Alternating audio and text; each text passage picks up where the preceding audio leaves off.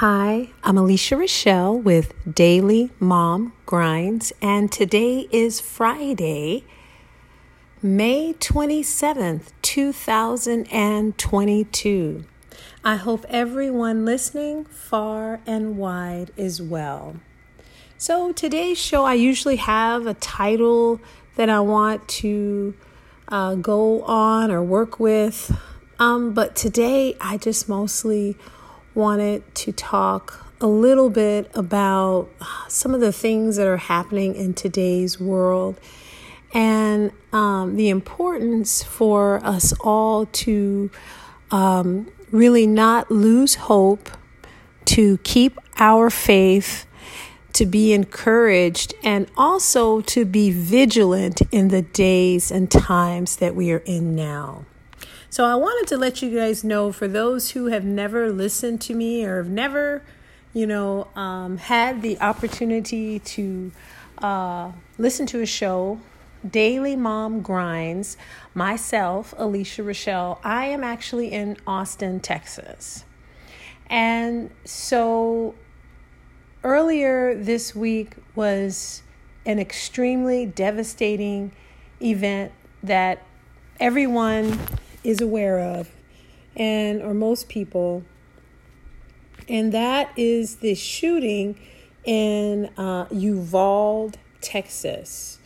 The shooting in Uvalde, Texas, in which a gunman, actually a teenager, if I'm understanding correctly, went into an elementary school and shot and killed 21 people, most of which were young children. And it is just devastating, to say the least. And the thing that really is kind of on a lot of people's minds is why it appeared there was even almost a little bit of a delay in the officers really trying to get the suspect under control. And so, husband of teacher killed in Uvalde school shooting dies.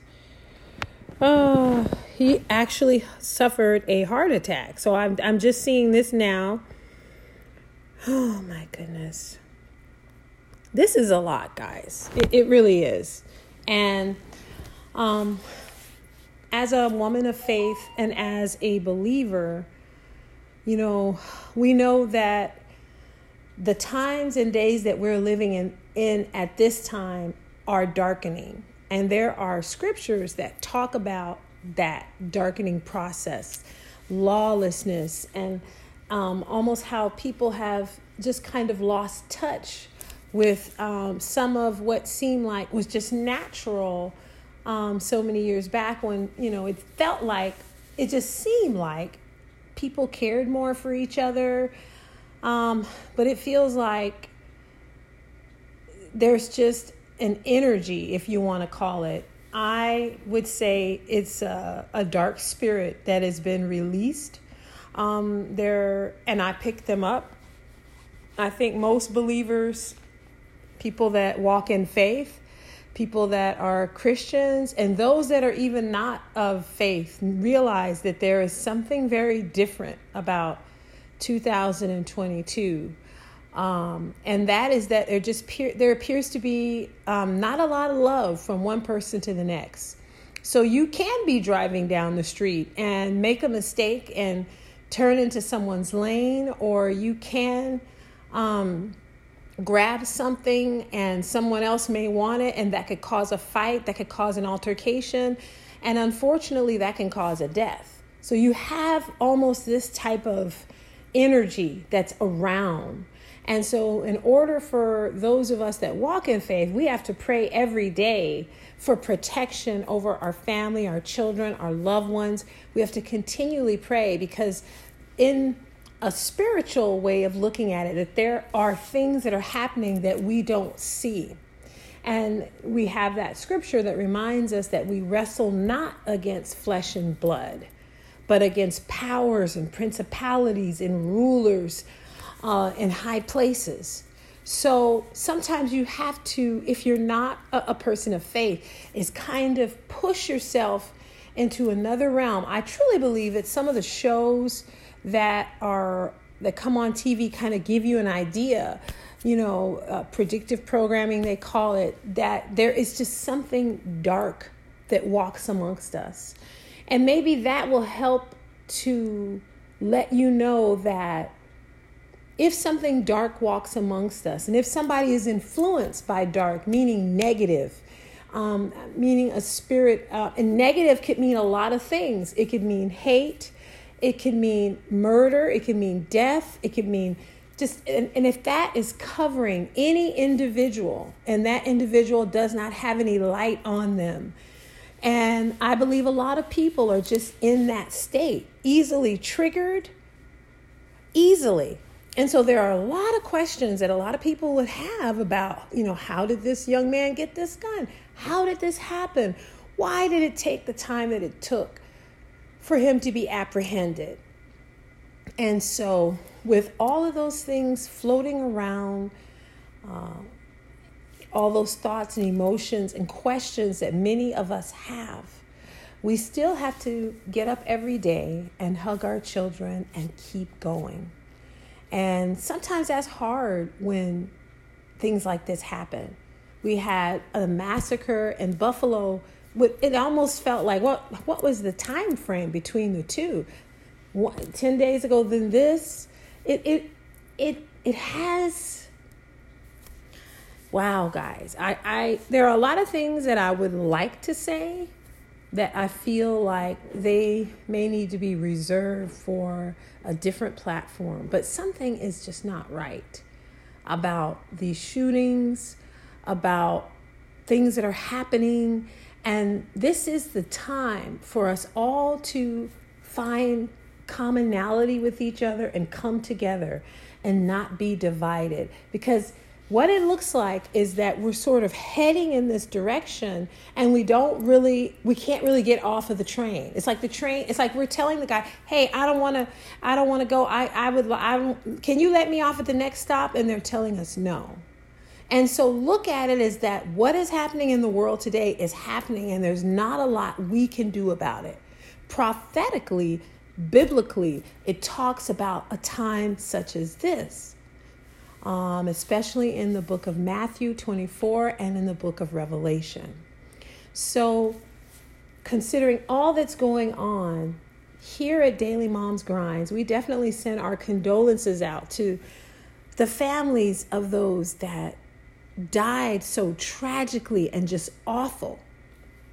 Their loved ones, any type of violence is already upsetting, and then to see how it's swept into the innocence of these children, really, it's just not okay. And I think there's a lot of different things playing in the background. And as we all come to terms and we grapple with what we feel can be done about it, may we all remember that we are one, and that we all want things to get better. And if they don't get better, how do we continue? If there are additional things that happen in the future, how do we get through that? That is a task that I feel that we as mothers and friends of mothers, that we all must be remembering that this is the way the world has sort of turned. And we could go back and figure out why or how it got that way, but we're already here now. So may we all be more vigilant and pay attention and listen. I was so happy to see recently when I turned on YouTube, and YouTube had these little mini shorts that showed what happens when someone tries to lure away a child and someone is sitting there while it's happening. I was so happy to see that someone put together these clips, because in addition to the death of children in shootings, which should never ever happen, that's the world we live in today. So if we live in this dark world, how do we prepare ourselves for the fact that it looks like it's not going to get any lighter?